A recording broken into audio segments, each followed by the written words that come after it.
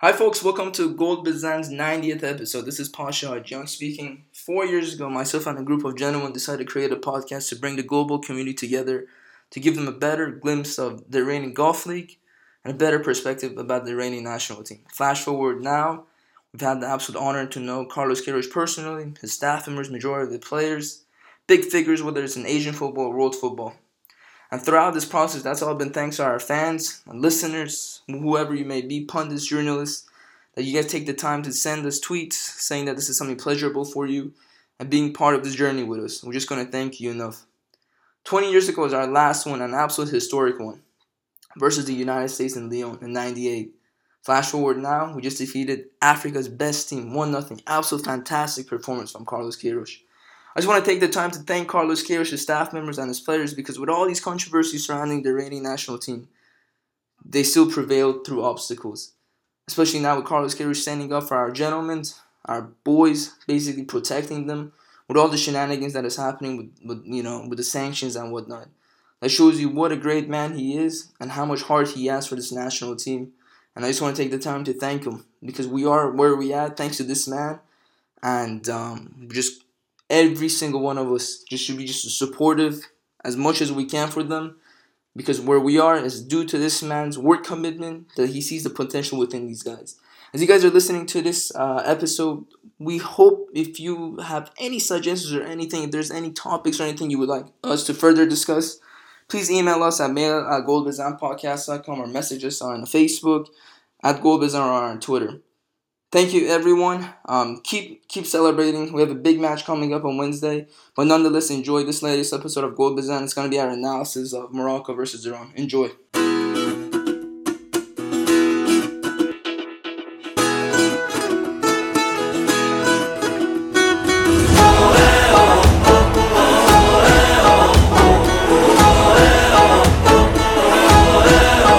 Welcome everyone to another edition of Golbazan. The World Cup in Russia is well underway, and Iran started off its campaign yesterday against Morocco. And we have this evening with us Arya Alaverdi, Sina Saimian, and our special guest, who's very welcome, Mr. Benjamin Haji from at Maghrib Foot, a Twitter specializing in Moroccan football, and Benjamin is currently in St. Petersburg, and he was at the game yesterday.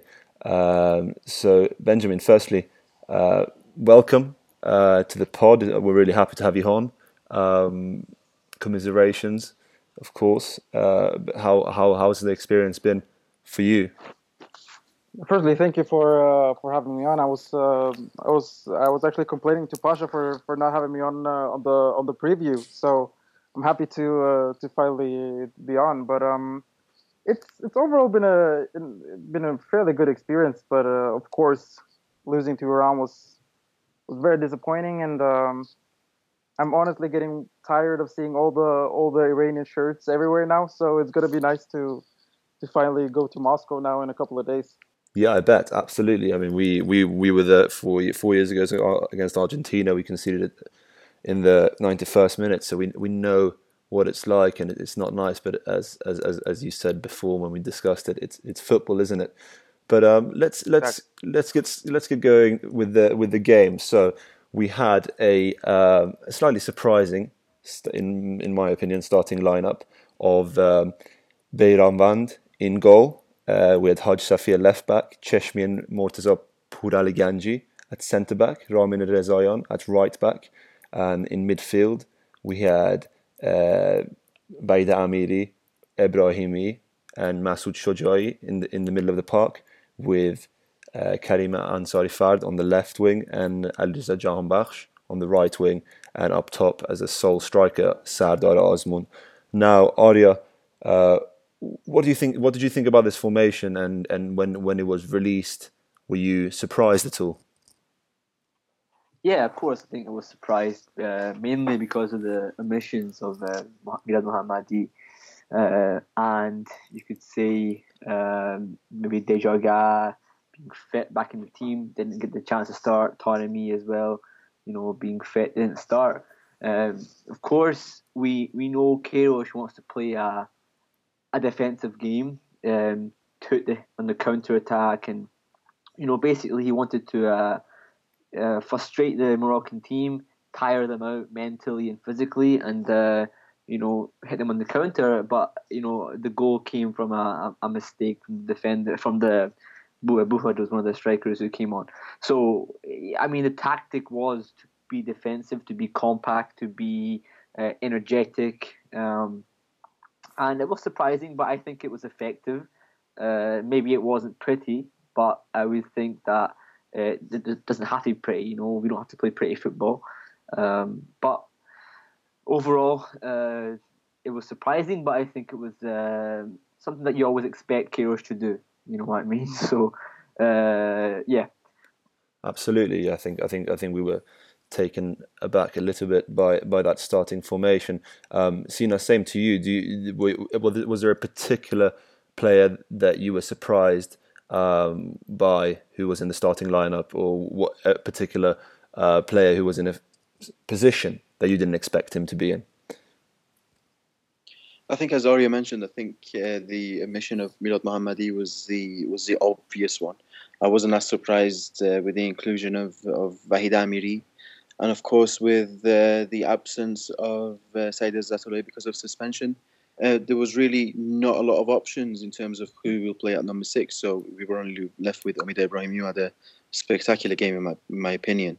But I know Vahid Amiri, before the game, the fact that he was starting, there was a lot of criticism towards that decision, but I never really understood that. I mean, he played central midfield, which was very surprising in that sense, but it was almost a no-brainer for me that he was going to start, especially with the recent injury to Taremi, and the fact that Morocco having Amrabat as right back, and the fact that he loves to overlap. I think it was always going to be crucial to have someone that's left wing, or even that left side of central midfield, who will track those runs, who will support the left back. So I think it worked out to be a great decision by Queiroz, and it certainly paid off. I thought Ebrahimi as well as Amiri probably the standout players for Iran.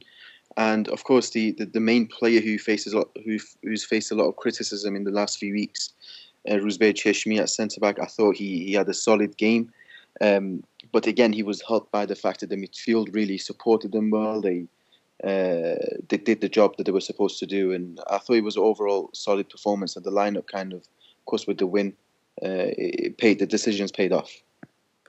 Absolutely, I think we all expected some sort of surprise in the lineup, and certainly there was at least one in Haj Safi playing instead of Milad Mohammadi, who I personally think is one of our best players and someone who will have a bright future in Europe, defensively and offensively, really solid. And speaking of fullbacks, Benjamin, we had expected Ashraf Hakimi not to be playing, as the reports had said that he was injured. A great Real Madrid fullback who could have we didn't expect him to be on the pitch, but were you equally surprised, or how did you feel about that?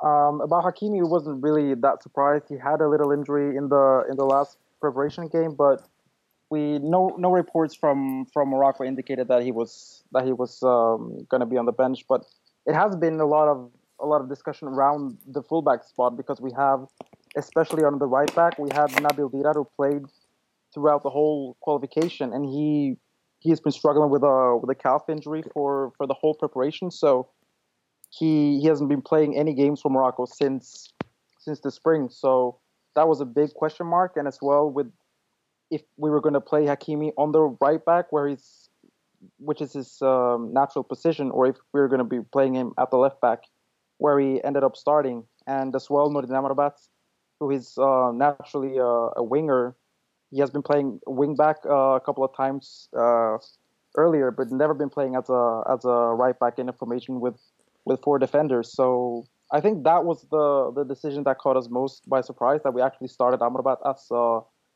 as a defender, which made us look like a really offensive team. Absolutely, and then what was really interesting about the decision to put Amrabat on the right back, I thought, in my opinion, that not only was he one of your best players, I thought he was one of the best players on the pitch.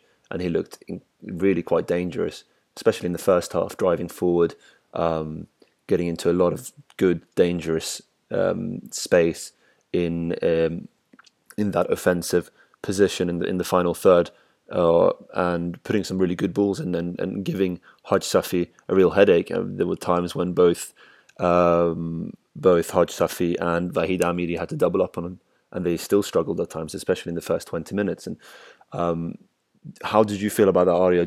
Were you equally worried about Amrabat in the early parts of the game in particular?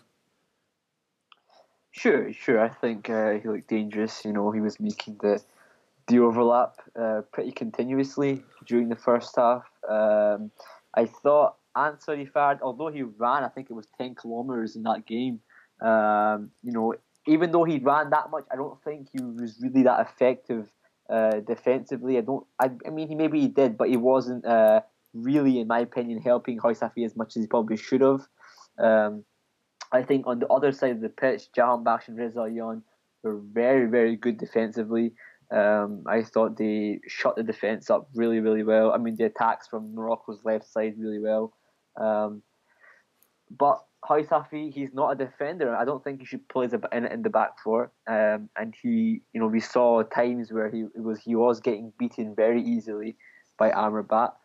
And it was an issue, but I think I don't think there was much option for them in the box. I don't think El Kabi gave them much of an option. I don't think he was, you know, although he's a big guy, he's tall, he wasn't giving the presence in the box, in my opinion. He only had a couple of chances and he didn't really take them.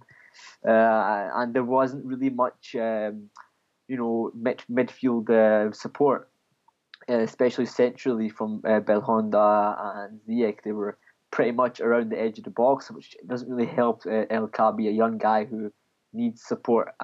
He wasn't getting it. So although Amrabat was getting forward and getting crosses in, they were pretty redundant, in my opinion, in terms of what was going to happen at the end of them. But yeah, hopefully Milad Mohammadi is restored at left back, because Housafi, for me, is not a left back. But we'll see what happens. Yeah, it will. One interesting point for the next game will definitely be seeing whether Mohammadi will be restored into that left back position. We know how dangerous he can be, and at the same time how solid he is defensively. But what was really, I think, evident and a cause for concern, I think the first 20 or so minutes of that first half, we started off quite nervy. The players didn't look good on the ball. Meanwhile, Morocco went in from kickoff, and started attacking. They started off playing the long ball diagonals from the defensive line. Benatia with a really good, dangerous long ball to the left wing in the second minute, and then you had a good set piece just inside just off straight off the training pitch. And fortunately for us, and unfortunately for Morocco, Ziyech missed that ball. And then we look at I think one of the most dangerous parts of that game was the free kick just inside Iran's half in the 19th minute, when he had some really desperate defending from the Iranian players. Azmoun sliced his clearance. The ball went straight to Belhonda, whose shot was blocked by Haj Safi, and then Benatia's shot was then blocked by Beiran Vand.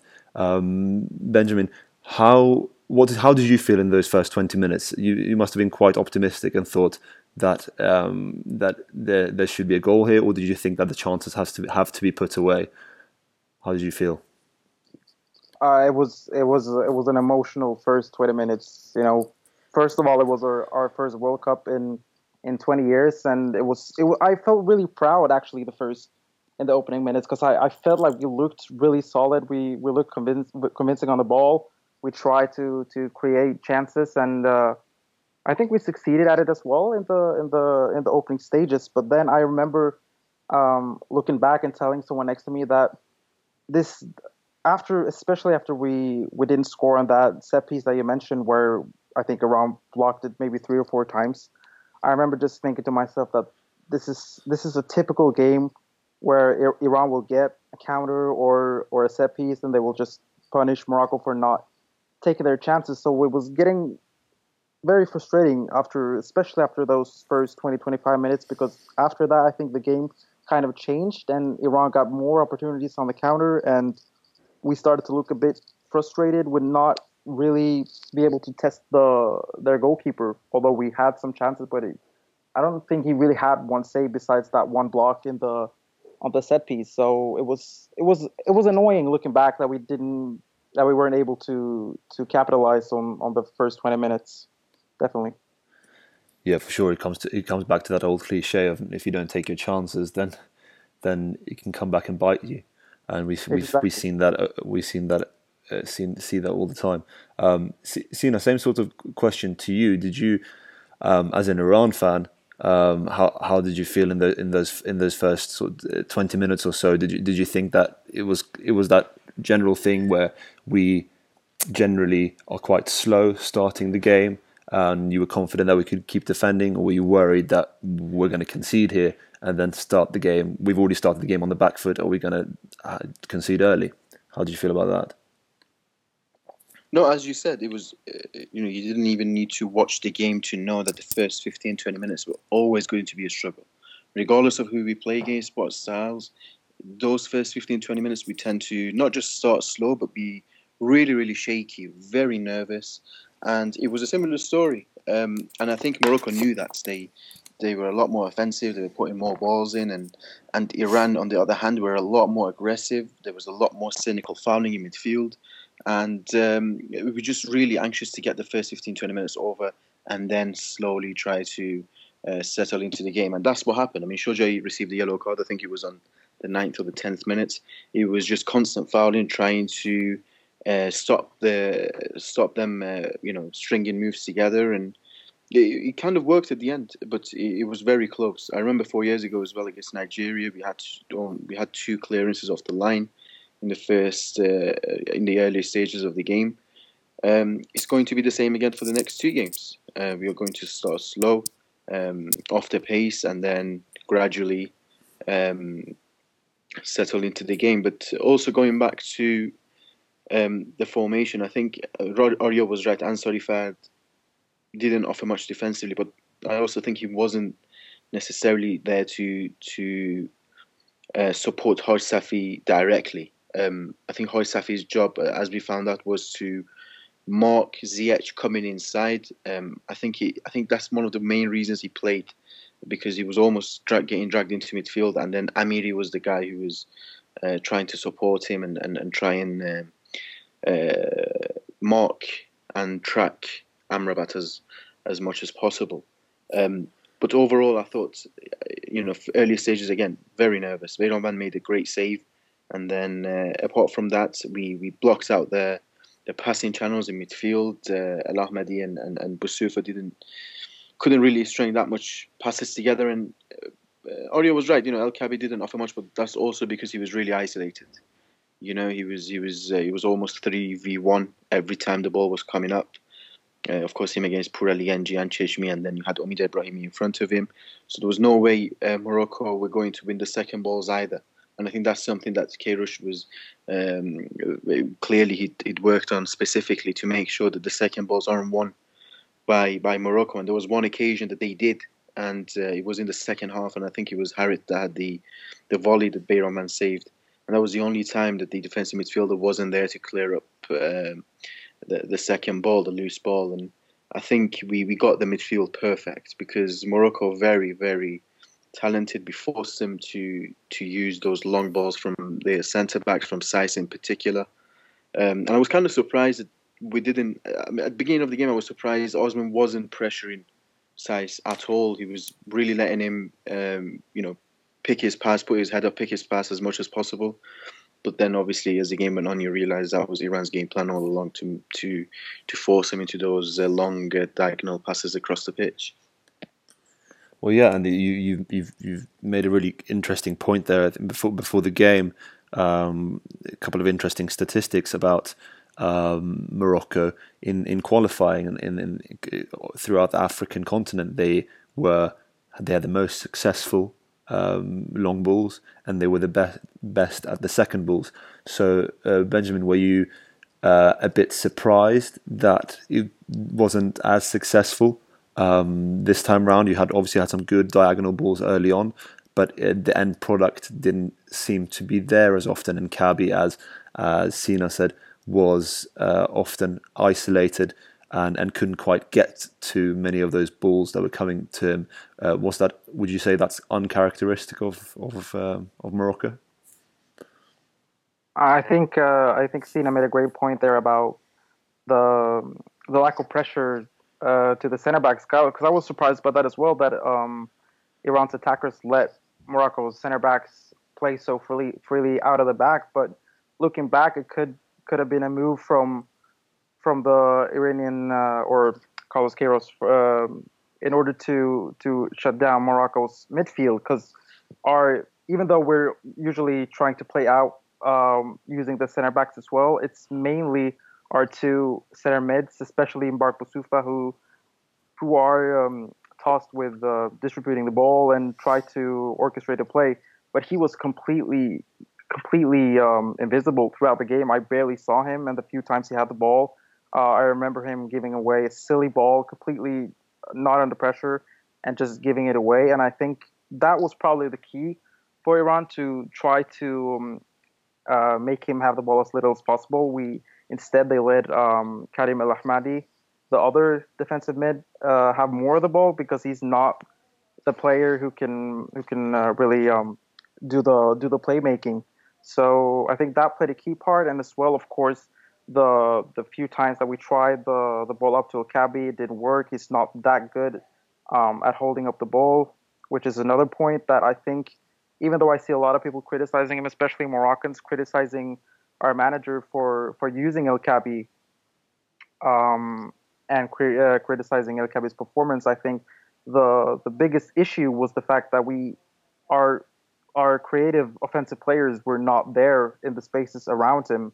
I saw especially Ziyech, he was a guy that we had a lot of expectation to. I don't think that was only Moroccans. I think a lot of people were expecting great things from Ziyech in that game, but I think he was really frustrated with not getting the ball in the spaces that he wanted to.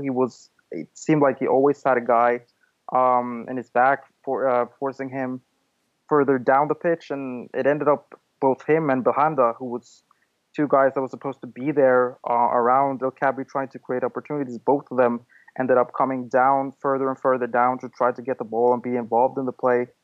And I think that really hurt us when we had a striker who is not really the player who can create things on his own. He's more of a striker that can finish off a good cross or try to combine with other players to set up an attack. But when he was isolated that much, it made it really hard for us. So I think we just have to give credit to Iran for executing a perfect game plan and making the most of it when especially when our offensive players try to get the ball.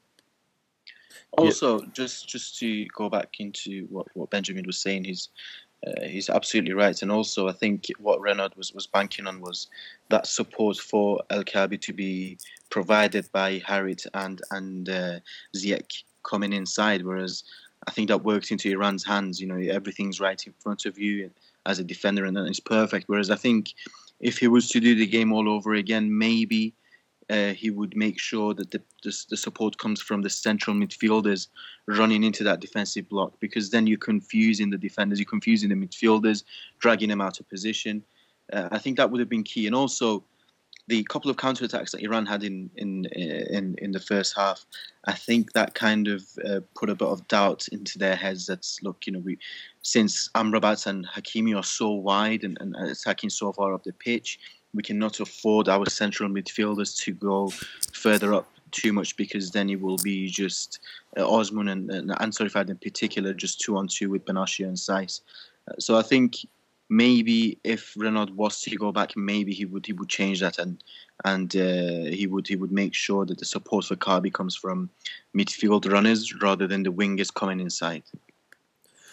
Well, yeah, that's the thing. We'll come on to Ziyech and some of the unsuccessful play that there was from that wing, but also the threats that was coming from those wings. But before that, I wanted to discuss. We've touched upon the first 20 minutes of that game where Morocco dominated and Iran looked nervy, and part of that for me, what really stood out was Shojai. I think being captain and one of the most experienced players in the squad, he in fact looked the most worked up. And you said earlier, Sina, that he got booked in the 10th minute for really a silly foul where he went to ground right in the middle of the park, and I felt that his head wasn't quite right there. I mean, it's throughout the game as well. He misplaced passes. We all know that he's generally quite slow on the ball, and he would just kind of stupidly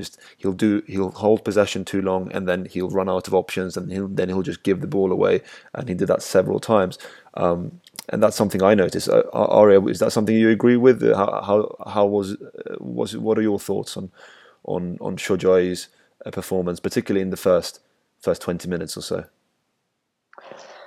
I don't think. I mean, end of the day, in terms of a unit, I thought he was fine. I think as a unit, like with the midfielders around him, with Ibrahimi and Amiri, I thought he was fine. I thought defensively he did his job, and he stuck to his position quite well. I think the only issue with him was he was trying to overplay in the final third. I think that he was maybe a little bit, he was more wary of the players around him. So he was watching for Jahanbakhsh going forward. He was trying to make sure that there was people enough in the box or enough in the final third to make the pass. And for me, he was holding on to the ball a little bit too long. That it caused issues for Iran because they want to counter. And when you hold the ball for too long, it kind of disrupts the counter-attack. And I think sometimes, I think he maybe just about wasted possession and we could have maybe got a chance to score a goal. But I don't think that his defensive play, which in my opinion was probably his main priority in this game, funnily enough, throughout the game as well, when he was playing to be compact. And he was. I don't think he really made that many defensive errors, if you want to say that. But in the attacking third, I don't think he was particularly, let's say, in his Greece form, as he has been for AEK the last couple of months. But I don't think he will start against Spain. I think he will get dropped, even though he's the captain. I think there's still a place where Queiroz will want to go more defensive. I think he has to go more defensive, and I think Shojai maybe isn't the guy for that role. But we'll see, because I don't think that it's not easy to drop the captain, because he was a good captain. He led the team fine. Like I said, defensively he was okay, but I think he will drop him for the Spain game on Wednesday. Well, that's something we'll definitely come on to later. It'll be a very interesting point to discuss.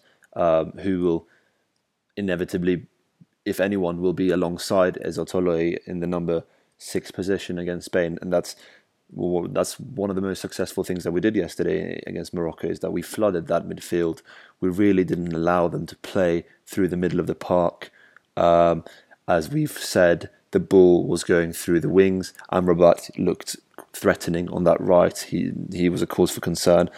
Not as successfully Ziyech. He did cause us some problems. He did get in behind Rezaian, who I have in the past been very concerned about. He's good going forward. He's got a good long ball, but he often forgets his defensive duties, a bit like Marcelo, and he leaves a load of space in behind him that Ziyech could have exploited, and he did once or twice and managed to drive into the box. But fortunately for us, Ziyech's final end product wasn't as good as his build-up play. Is that something you would agree with, Benjamin? I think I speak for most Moroccans when saying that he was very underwhelming yesterday. I think he, just like the rest of the team, he had a good spell during the first minutes, combining with Harit and Hakimi especially. distributing some good balls onto the wing. But overall, it's hard to say because we expected so much from him. I think looking back, maybe we put too much pressure on him because he has really just been playing for our national team for about a year or so. So it's really hard to say what didn't work. But I think mainly the biggest point is that I think Iran was very very aware of him before the game, and they always had a guy on him. He started off fairly high up the pitch, getting some opportunities. Should have scored within the first couple of minutes, but then as the game went on, he fell further and further down the pitch, and I remember several of us shouting that he needs to come up higher up the pitch if he was gonna make something, because we already had enough players down the pitch that could just distribute the ball, so we didn't need him there. But I think a lot of offensive players, when they get frustrated of not getting the ball, especially a guy like Ziyech, who always like to be the main man, when he's not getting the ball as much as he wants to, he tends to move further down to get involved. But that was just making things worse for us. So yeah, that was really disappointing. I actually think Morocco gassed out.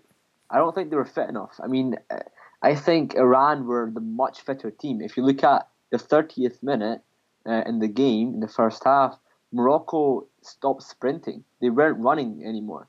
They were walking pace. I mean, for me, after that sort of that storm of attacks from Morocco, they gassed out. They were very tired. I mean, I was constantly saying, why are they not running? I mean, the Amrabat was causing issues, but it just stopped. It wasn't like a team that showed me like they got athletes on the pitch. It was more just playmakers who were good at passing it for the first 20 minutes, but after the first 20 minutes of passing, they couldn't run. And in the World Cup, in that stage against Iranians who have been training constantly, with the national team staff for 7-8 months, doing the recovery training after the league games and etc., they were the much fitter team. And I just think Morocco's issue was that they just weren't athletic enough to compete for the 90 minutes. And I think mentally that really affected them throughout the game, and it was the same thing in the second half. Yes. Yeah, Well, I definitely see your point, and that could also have played a part. I mean, besides that as well, I think when looking back, I think we have been undefeated now. Before this game, we were undefeated for over a year, and in most of those games, we haven't really needed to try to get a goal, in the last 30-40 minutes. Usually we've been sitting very comfortable at 60-70 minutes. So it's not really been an issue for us. And I think I remember being really, really optimistic after the preparation games where we did well in all of the 3 games we had leading up to the World Cup. But maybe we should have got a game where we maybe could have worked a little bit more on phasing a team more similar to Iran. I think maybe that was what Renaud initially wanted to, but looking back, we had Ukraine, Slovakia, and Estonia, and in all of them, we created a lot of chances within the first 30-40 minutes, and in 2 of them, we got the lead fairly early. Before the 50th minute mark, we had the lead against both Estonia and Slovakia, and we're sitting really comfortable. But then against Iran, I felt like after 30-40 minutes, I think, of course, maybe we got tired after the break and weren't capable enough to create chances as a result of that. But also, I think we not only got frustrated, but also a little uncomfortable with the fact that we didn't really create that many opportunities. After those 20 minutes, I don't remember a single chance, really.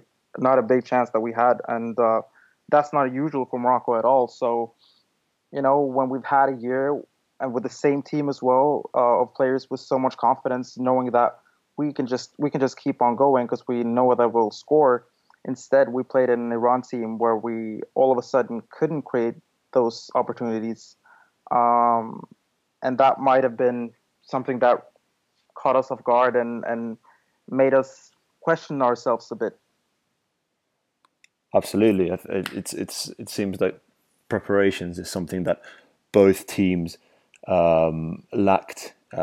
Successful preparation wasn't quite there for both teams, and was friendlies on both sides weren't perhaps appropriate.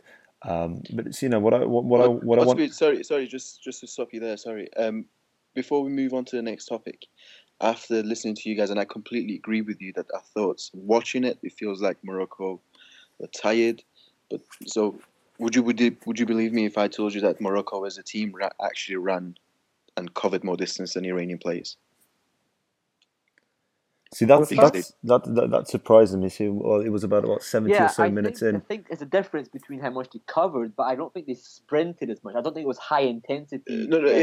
You're right, but that was going to be my next point, that there is a difference between just running and smart running.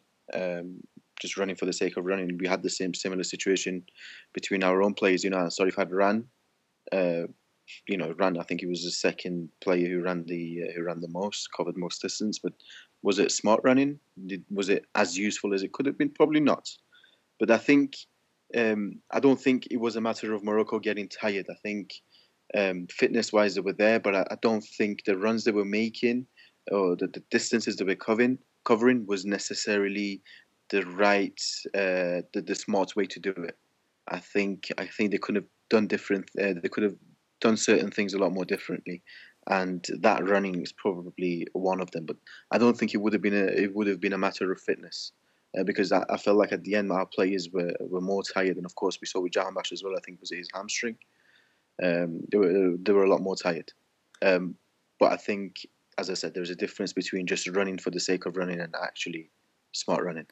Well, that's the point. I think from a outside perspective, it looked like a lot of the running that the Moroccan players were doing seemed to be lacking of a game plan at times, because I think we touched upon that earlier. And Benjamin, you mentioned that there was that if Renard could have done it differently, he would have played more through the centre of the park rather than constantly going from the wings. And there was a lot of running on the wings. Hakimi, Ziyech, and Amrabat on the right wing. Often with no end product, unfortunately, for Morocco. But what I want to move on to next is probably what was the biggest chance of the first half and the biggest chance of the game, perhaps, certainly for Iran. But I think overall it was in the 43rd minute when Azmoun was more or less one-on-one with the keeper, and unfortunately due to a bad touch, he seemed to not be able to get the right shot away,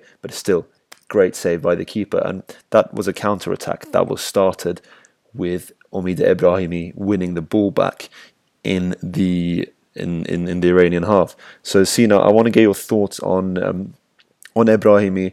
How do you think he played? And obviously he's not been a regular starter for Iran over the last few years. He's been a regular in the squad, but he's often come off the bench. Do you think he has warranted himself a place in the starting lineup? And do you think there are any other players that have warranted themselves a starting spot in the next game, or any other players that surprised you? Well, I agree. I think Ebrahimi put in a fantastic performance. I really wasn't expecting that sort of performance from him, especially when you consider the fact that he's been involved, like you said, in and around the squad for a few years now. He's played a few games here and there, and he's never actually looked as good as he does for his club, Esteghlal, in Iran. He's usually very underwhelming when he plays for the national team. It could be because of positions and roles, but yesterday certainly he played out of his skin for me. They call him the commander in Esteghlal, and that was a very commanding performance from him. I think off the ball, even on the ball, he was a lot better than Masoud in terms of just releasing the ball as soon as he makes the tackle or the interception. He was really quick in turning over the transition and making sure that we sit on the counter, which was probably our best play in that sense. And I think, as you said, Azmoun as well. Of course, he was the one with the fantastic chance, but Osman was another one of those players that was really slow into releasing the ball. He could have freed up Jahanbakhsh in the first half a few times, set him up on a 1v1 with the defender, but those passes and those touches were so poor that he never came off. Whereas with Ebrahimi, even though that area of the pitch was so congested, he was making interceptions, making tackles, and then recycling that ball really quickly out wide or to the other midfielders and getting it further up the pitch. I think he's definitely given Queiroz a headache, a very good headache that Queiroz would have wanted, because of course now we have Saider Zaatoullahi coming back as well into contention. But I do wonder whether Haj Safi will still carry on as a left back, because if he doesn't, and if Mohammadi comes back, then Haj Safi will move into midfield, which then, if we are assuming that Zaatoullahi is playing as a number 6, and there's only one spot available, another one spot available in central midfield. And I know that Arya said Shujai wouldn't start, and I would probably agree, but there's not a lot of options, and of course he's the captain. I wonder if it'll come down to a decision of whether he will have to start Ebrahimi or Shujai. I certainly don't think Dejaga is fit enough. Forget the injury, just on a normal day, he's not fit enough to start a game. Even if he does, I don't think he would last around 60 minutes. So I don't think that will be an option. Or at least at the moment, it doesn't look like an option. You never know with Queiroz. But I wouldn't be surprised if he starts against Spain. But again, you got to think about his role. I mean, he played the number 6 against Morocco. It was fantastic. Would he be able to replicate that performance as a more advanced central midfield into the role that, let's say, Shujai played? So we got to wait and see. Again, it comes down to whether Haj Safi will carry on left back. Will Amiri go to left wing and Ansari Fat be dropped? There's a lot of questions, a lot of decisions that Queiroz has to make before the Spain game.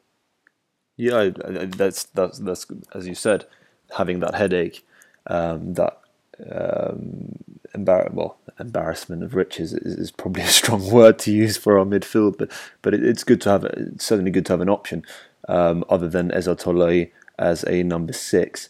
So the ironic thing about this game, in my opinion, was that the players who have been our star players through our qualifying and over the last few years, Osman and Jahanbakhsh in particular, weren't at their best. I think Jahanbakhsh was hardly in the game in the first half. He got better towards the second half and looked dangerous and drove forward a few times on that right wing.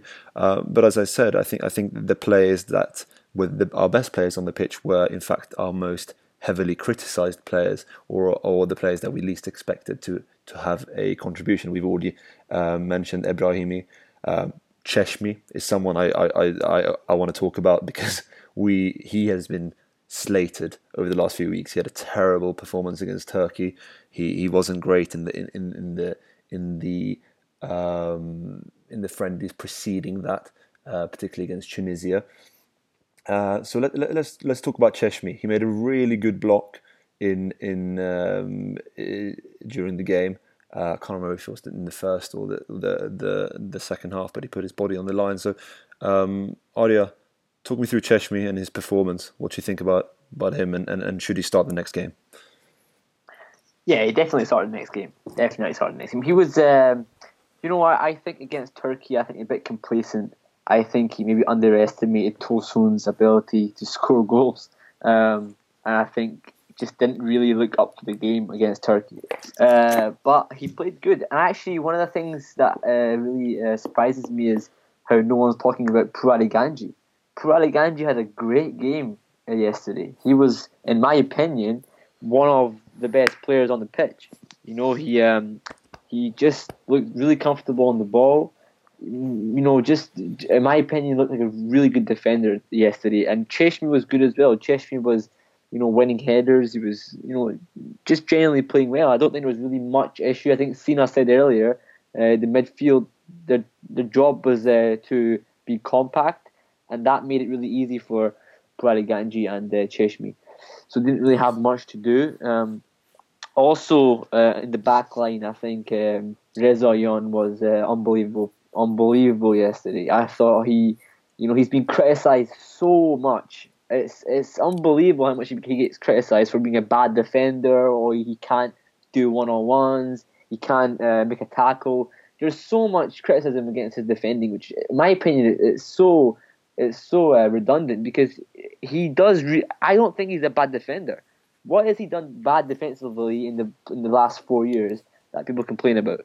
For me, he was unbelievable yesterday, and that's the reason why Queiroz started him, because Queiroz could have easily played Khanzad at right back or Montazeri at right back, but he didn't. He played Reza Yon, because Reza Yon, in my opinion, going to Belgium, he's been unbelievable in the last year. Defensively, he's improved so much, and he shouldn't get so much criticism by Iranian fans. Nowadays, like, you have Ghafouri, who against Algeria wasn't great in my opinion, and he's been called up to be the right back in the World Cup this year. And just people need to support him more often than they criticize him. But yeah, back to Cheshmi. Cheshmi, sorry.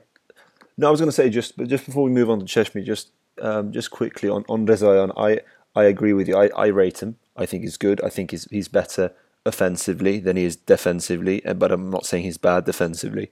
One concern, what I did mention before, and he's got better at this, but certainly in the past, and he still does this sometimes, and on one occasion he did it where Ziyech ran in behind him, but in the past, he, as I said, he can still do it now, he used to run forward and leave space in behind and leave defensive line vulnerable, and he'd be open to those 1-2 diagonal passes.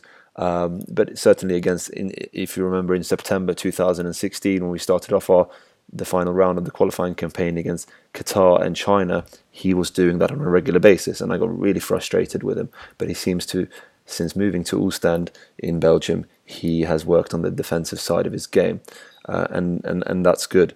So yeah, now talk me through Cheshmi, a previously very criticised player who we almost laughed at because he made so many silly errors, but he was looking like a real solid centre-back. And Benjamin, from a Moroccan point of view, do you think that he really gave Kabi a headache, and he didn't really give him the time of day? What do you think? I think I remember when we looked at the team sheet, I was personally happy about him starting, just because I hadn't seen him before, but even I have seen how much criticism he's been receiving from Iranians. So just by seeing his name on the team sheet, I was fairly happy. But I mean, I think that's probably one of Queiroz's specialities, that he trusts his players, and that's something that will make them stronger. You know, that will make them stand up, even if they're criticized. They'll know that the manager believes in them, and they'll be there when it matters. So I think not only him, but their whole back four did very, very well, especially on the right side. I think they, even if Harit on our left was probably the player that created the most, he was the Iranian right back was still there all the time, constantly. Hakimi had no space at all. He had an awful game yesterday, and wasn't really able to be involved as much as we'd hoped for offensively. So I think the Iranian back four did very, very well to keep the Moroccan offensive players quiet. And as for Kabi, I mean, two Iranian center backs against him should be an easy match, and it really was, when he wasn't getting the help that I think he should have got. So it was an easy task at the end. But of course, credit to Iran center backs for doing a great game. Absolutely. Also, I want to add quickly, Majid Hosseini came on and he was unbelievable. And also, his birthday is on the day of the Spain game, so that's another thing for Queiroz to think about. Maybe he wants to give him a birthday present to start him against Spain. Yeah, you are a big fan of Hosseini. We you always sing his praises, and he looked good for the brief time that he came on. And before we move on to Spain and Portugal, the incredible game that they had yesterday, and the two games that we're going to start playing against them, the last thing that I want to talk about with regards to the Morocco game is Ali Reza Beiranvand. I think he's someone who has been criticised in the past. I was certainly a critic. He could often look unreliable in corners. He would flap at the ball. He would miss the ball. But Sina, he made a really good save in the 79th minute of a Ziyech half volley in the bottom left that he managed to save. He also made those blocks in the first half. There were two corners off the top of my head where he punched the ball nicely out and he didn't grab it, which sometimes pundits say you should just grab the ball, but he did well. And someone who he had, on the Guardian, there was a great article recently talking about how he left his nomadic family in Iran. He was a street cleaner, pizza delivery man before his football career really picked up. So Sina, what did you think about his performance? And do you feel more self-assured, or were you always a backer of him anyway? I think when we talk about individuals, we need to talk about the whole unit, because this applies to not just Beiranvand, it applies to Cheshmi, it applies to Haj Safi, and it applies to Rezain as well. Maybe not so much Purali Ganji, but these guys, these are our players. Let's be honest, they're not defensively that great. Haj Safi, he's not a left back, and we saw against Amrabat, he was on multiple occasions, he was diving in too much. He wasn't as great as he would have hoped defensively. Cheshmi, again, like Arya said, against Turkey, I think he was put in a position and the tactics were in a way that he was constantly left 1v1 with the striker. The fact that we played the high line against Turkey, the midfield was extremely poor, and it was just really easy for the striker. There was none of that in this game. It was constantly defending as a team. I don't think there was any part of the pitch, apart from maybe Amrabat v Haj Safi on certain occasions. There was never any 1v1 on the pitch. We were always outnumbering the opponent, which is extremely key when you talk about this Iran team. That you try to outnumber them, win the ball as blocks of 2 or 3, rather than just one defender making the tackle. And that applies to Cheshmi as well. There was not an occasion that he was left 1v1. I think defensively, he's still got a lot of work to do. Just because he wasn't exposed yesterday doesn't mean he suddenly doesn't have the weaknesses that he had. But he was there because of his passing, because of the fact that Queiroz wanted someone from the back who could actually play the ball. And we saw that. I think the stats were 85% pass accuracy, which was the highest amongst Iranian players, and that was Cheshmi. So he was there for that job specifically. But as a defender, he's still got a lot of work to do. Same with Rezaei, and I agree with you. I think defensively he still has. I think he's still disappointing, and he was just released by Ustende, and he has had a disappointing season. He's been in and out of the team, and that's partly why they've released him. Beiranvand, again, his main weaknesses, and I think there was only one cross of Morocco. I think if they watched the Iran games and Persepolis games a bit more, they would realise what Beiranvand's weaknesses are, and it's the cross that's whipped in rather than whipped out. And they only did that in the very last second of the game, which Beiranvand grabbed and the game ended. That's his biggest weakness. Whether he puts him in a situation where he doesn't know whether to come out and punch the ball or stand on his line, and it kind of creates confusion for defenders. I think we saw that, was it against Tunisia or Algeria, where he came out and didn't punch the ball and then someone headed the ball in. But he had a great game. I agree with you. He made the fantastic save first half from Benashir and then the same from Harit.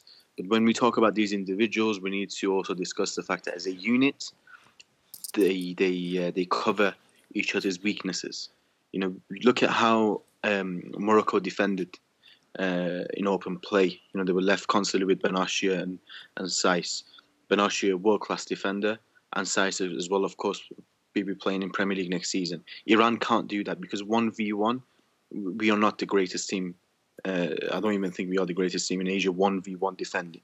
So it's key that we constantly talk about the fact that it's important to outnumber the opposition when they're on the ball, close out those gaps so they have nowhere to go, which again, covers the weaknesses of our defenders. Yeah, I agree with you. In fact, when you about that this is at the end of the day a team sport, and you listen to Carlos Queiroz press conference after the game, and that's exactly what he talks about. He talks about this is a team, it's a unit. They fight for each other, and as you say, they cover each other's weaknesses. And it was always obvious going into this game that this was going to be about discipline, defensive discipline. It was probably going to come down to individual mistakes. This is something that we were talking about before the game. Arya, you in particular, made that call, and you ended up being right. And I think the Iranian game. So if we conclude the game plan from Iran was, you must say, even though there were individual errors and at times we gave the ball away too easily, tactically, Queiroz got it spot on. We had 36% of possession, but we looked dangerous on the counter. Osman should have scored in the 43rd minute in that one-on-one with the keeper, but the Iranian players successfully managed to disrupt play very well. There were 36 fouls in total in that game, 14 of them conceded by Iran, 22 by Morocco. Iran had 10 treatments on the pitch compared to 2 by Morocco. So that disturbs the rhythm of the game and frustrates the Moroccan players. And you could see that frustration did creep in a few times. Players did get a little bit physical. And all in all, it worked out very well. And so the question is, can we move this into the Spain game? Because we know that the midfield, the centre of the park, is somewhere that they're going to dominate. Possession they're going to dominate. If we only had 36% possession against Morocco, what's that percentage going to be in the next game? So in the game that followed the Iran-Morocco game, we had a very contrasting game. You could see the gulf in quality there. Benjamin, what did you think about the Spain-Portugal game? Did you watch it, and how impressed were you? Would you say it's one of the best World Cup games you've ever seen? It was really impressive, and I mean, it didn't make my night any better. I was hoping that Spain would win the game, just because I think if Spain had got the win in that game, and we were to beat Portugal, ideally Spain would have gone into the last group game with 6 points after beating Iran as well, and then maybe they'll be happy enough with 6 points and then already through, and then we could have maybe snatched a win there. But with 3-3 and both teams looking extremely strong, Ronaldo at peak form now, it seems like. So a great game for neutral, but for both Iranian and Moroccan fans, definitely a concern ahead of the next 2 games. Benjamin, just what was the reaction in Morocco to this defeat? I mean, of course, before the game, Morocco was kind of, considered as the favourite for this game. Morocco was even considered as a surprise package for some of the fans. What does this result mean for the team, and especially for the fans? And what do the fans now think going forward? Do they still have a chance? Are they still as optimistic as they were before the game, or are they just waiting for a miracle to happen? It's honestly very, very mixed right now in Morocco, and that's usually the case here in Morocco. People are usually very mixed in their feelings. Some are dooming us already. I mean, calling the whole World Cup a failure, and just criticizing everything and everyone right now. And then some are being very optimistic, and then thinking that, I mean, of course we can still do it. Spain and Portugal are not unbeatable, and hoping that we can achieve a miracle. But generally, I think people were really, really disappointed. I'm sure you've seen as well some Moroccan fans frustrated at Iran after their style of play, etc. But I think most people are just very disappointed with our performance, and of course, I mean, especially looking at the game between Spain and Portugal, I think most people have accepted that we're most likely out of it, because I think I haven't looked at it, but I think we most likely will need to win both games, or at least win one by multiple goals and draw the other game. So we're disappointed, but I think the thing now is that most of us are just trying to get through it and supporting the team and seeing how it goes. I mean, ultimately, this is our first World Cup in 20 years, so we're still just trying to enjoy being here. Yeah, for sure. After 20 years out of the World Cup, it's something that must be amazing for the country, and so even for us. We were in the World Cup 4 years ago, but qualifying again was something else that was incredible. The question is now whether Iran can go on to take this confidence into the next game and try to get something out of the next two games. And I was having a look today at the last World Cup to see if any teams managed to go through in second place on 4 points. And out of the 8 groups in the last World Cup in Brazil, 4 teams, believe it or not, I was surprised that 4 teams got through on 4 points. So half of the second place teams. Now, the question is, are we going to go into both of these games trying to get a draw and hopefully getting at least one draw out of this? How do you think we should approach the next 2 games, particularly considering the Spain game is the next one? What do you think, Arya?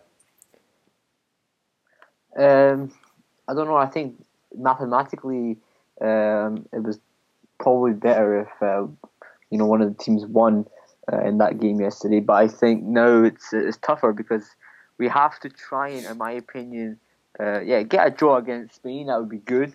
But then it would come down to how the Morocco and Portugal game goes. If Portugal win, they have 4 points. So that would mean that Iran, Spain, and Portugal on 4 points, and then it comes to the last game. All games all to play for. But then again, Iran need to get a draw against Spain to even allow that to happen. So it's tough. I think that Iran, even though they've won it, the first game, which was the objective from when the draw happened, was to beat Morocco, and that's happened now. But now that we've put ourselves in this situation, we have to try and really push forward and try and get into that second round. It's going to be tough though, because I didn't watch the game yesterday. Actually, I didn't watch the Spain and Portugal game. I was away, but from what that's I saw, a real shame, mate. Real shame. From what I saw in the highlights, Cristiano Ronaldo. You know what I mean? Cristiano Ronaldo's a great player. He's the best player in the world. What can you do? He's gonna score goals. I don't think his goals were particularly obviously a free kick was nice. The penalty was a penalty. You can't miss penalties when you're Cristiano Ronaldo. And the goal was basically a goalkeeping error. So I don't think it was amazing hat trick. It wasn't a wonderful hat trick, but 3 goals are 3 goals. We got an own goal, so it's not like we got any more than what he did. So I don't know. It's going to be tough against Spain. I think Queiroz will go quite defensive. I think he will play a midfield 4, a midfield 5 of Jahanbakhsh, Omid Ibrahimi, Izzatullahi, Haisafi, and Amiri. I think he'll go very defensive against Spain, and I think Mohammadi gets restored at left back, hopefully, because I don't think that he wants to concede goals in that game. Obviously, he doesn't want to concede goals, but I think this is really important. We don't concede goals because the goal difference will come to it as well in the last game. So, Sina, what do you think? Well, I think I definitely agree with you that mathematically, I think it was the worst result for us, and I'll tell you why. Because realistically, even if we get 2 draws from the Portugal and Spain game, we end up with 5 points. And assuming Portugal and Spain win their game against Morocco, there'll be 3 teams with 5 points, and we are already. We're already going to get knocked out because of goal difference, even if not goal difference, goals scored. So I think it's definitely put us in a very difficult situation. Ultimately, I agree with you that there was a few teams that went up by 4 points, but I think generally in those groups, there was one team that won all their games. Whereas in this one, I don't think it's. Of course, Iran won't be the team that will win all their games, and Spain and Portugal already drew. So it's going to be very difficult. The only way that will guarantee us qualification is a win against Spain, which will take a bit of miracle as well. Because we almost got a point from Argentina last time round, but this Spain team is a lot more difficult. I think the way Queiroz will set up, he will have to make certain changes in the way we approach the game. Yesterday's game was, I wouldn't say solely based on, but a lot of the things we did was basically, like you said, disturbing the rhythm of the game. And how did we do that? By constant cynical fouling. I can't remember. I don't know if you remember Ansari Fat, but majority of the game, his defending was basically dangling a foot out and making it easy for the midfielder to go past him. You can't do that against Spain. You cannot try to go and tackle Iniesta or any of those players because they will just pass it around you. So you'll be creating and those tiny gaps you create behind you when you go and press the midfielder. They're going to take advantage of that. This is the best team in the world for doing that. So I think the ideal approach would be just creating a block just to close out the gaps. No tackling, but constantly depending on making interceptions rather than actually winning the ball by making tackles. But I do wonder if we can do that, because in the last few years we were a team that, especially in the first half, I don't know if you remember, but there was a few occasions where the midfielders and the fullback would go chasing after the man with the ball. So you would have three players swarming the man with the ball. You cannot do that against Isco, because he's going to not only find a way through you, but he could probably pass it around you. So you'll already be, a few man down in midfield. So it's going to be very difficult. I'm not saying it's impossible, but it's going to be very difficult. But again, the first 15, 20 minutes is key. Not conceding an early goal is extremely key. But I think he's got a few key decisions to make, and I don't think he'll be in terms of personnel, but in terms of how to approach the game, because you look all over the pitch and they have quality, and of course with the presence of Diego Costa, anything is possible. He's not usually with strikers that you would say they can create something out of nothing is usually the tricky strikers like Aguero, like we saw today against Iceland. But Costa is a striker that can create something out of nothing with his presence, with his physique, and I do wonder how we're going to deal with that as well. So it's not just the midfield; you also have Costa as well as the fullbacks. We saw Nacho score a fantastic goal yesterday, and also you have Alba on the left. So again, he's got a lot of headaches, but I think his biggest headache would be how to approach the game as a unit. Of course, I think that's the question, is when that defensive line and that defensive discipline needs to be retained, and we need to find a way of giving the back four protection. So the last thing that I want to discuss before we wrap things up is, you've already mentioned you think Ezzat Tollahi and Ebrahimi will start, and I think Ebrahimi has warranted himself his place in the starting spot. So, lastly, I want to get your view on this. Do you think that Ezzat Tollahi and Ebrahimi will both play as defensive midfielders to give that extra protection to the back four? And if so, who do you think will take the final centre midfield spot slightly higher up the pitch in the number 8 position? Well, just generally even on a friendly game or even a qualification game, it's hard to predict what Queiroz is going to do, let alone a World Cup where he actually has surprises specifically for these games. And he said he has a plan just for Spain. Again, I think the main thing will depend on the left back spot. Is he going to carry on with Haj Safi, or is Mohammadi going to come in? Because if Mohammadi comes in, then Haj Safi is almost nailed on to come into midfield. Also, you have the question at left wing, with Taremi being 100% fit. Is he going to start, or is Amir going to move to the left hand side? These are a lot of questions that I think to answer. It's not just one position or one spot. There's multiple players that can easily get moved around. But I don't think Ebrahimi will play. I also think because Queiroz will want to rotate his squad to make sure they are fit for the Portugal game. I think that's one of the things he pointed out as well in comparison to the last World Cup, that we need to start rotating the team so that we don't get mentally and physically tired by the third game. So I would say Mohammadi to come in for Ansari Fard, but then Mohammadi being left back, and then Haj Safi coming into midfield, and Amir going to the left side, to the left winger. So I don't think Ibrahimi will start. I think Azatollah will start at 6, and then you'll have the usual Masoud and Haj Safi in midfield. But also Khanzadeh has come in for a reason. There's a reason why Queiroz has only brought one right back, less, so to speak. So I think he might even play one of the centre backs at right back to rotate. Khanzadeh played there, I think, was it against Uzbekistan. So you never know. There's a lot of surprises he can pull. Absolutely. And we always know that Queiroz likes his surprises. And finally, the very last thing, Benjamin, you obviously in the next game against Portugal, you need to get 3 points.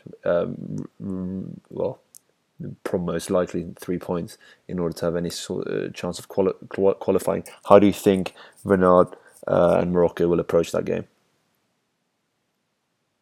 I remember looking before the tournament. I was thinking that Portugal is a team that we should be aiming to get 3 points against. I don't think they've been that impressive, not even in the Euros when they won 2 years ago. But of course, after looking at the Spain game, they have qualities offensively that we haven't faced in probably since the last World Cup in '98. So it's always going to be tough. But I still think we can cause a surprise there, especially now when everyone has gone from praising Morocco as the big underdog in the tournament to now everyone just writing them off. So that could be a good spot for us. So I mean, with the fact that we now probably will need 6 points from both those games, I think I'm not sure if he will do that many changes. I don't think that will be a smart move either to change things around too much. But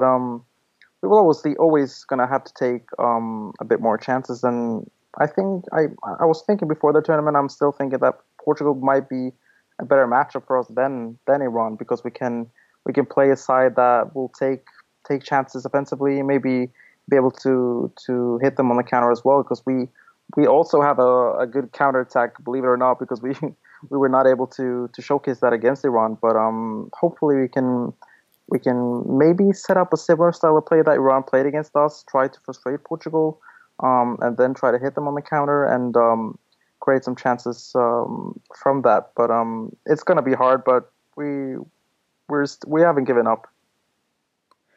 Well, we will certainly be rooting for you to, at the very least, get a draw, if not the 3 points.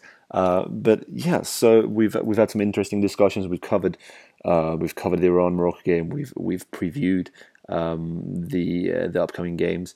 It's been an absolute pleasure to have you on, Benjamin, and get your side of things. Especially must be hard to talk about it as in some ways, being relatively fresh, but we really appreciate you having you on, and chaps as well, Arya and Sina, thank you very much for your contribution, and thank you, listeners. And we will be uploading more articles, and there will be another pod coming up after the Spain game where we will also preview the Portugal game. So from myself, Atmin Moayedi, and the three gents, Benjamin Haji, Sina Samimian, and Arya Alaverdi, we thank you and good night. We hope you've enjoyed this latest episode of Gold Bazan. If there's any topics or anything you would like us to discuss more, email us at mail@goldbazanpodcast.com. As always, our information is on Facebook at Goldbazan, Twitter at Goldbazan. Website is goldbazanpodcast.com. If there's anything you guys would like us to talk about or message any of us, our personal emails are all up on the website. Let's keep going. We got 2 more matches. We're all looking forward. Thank you.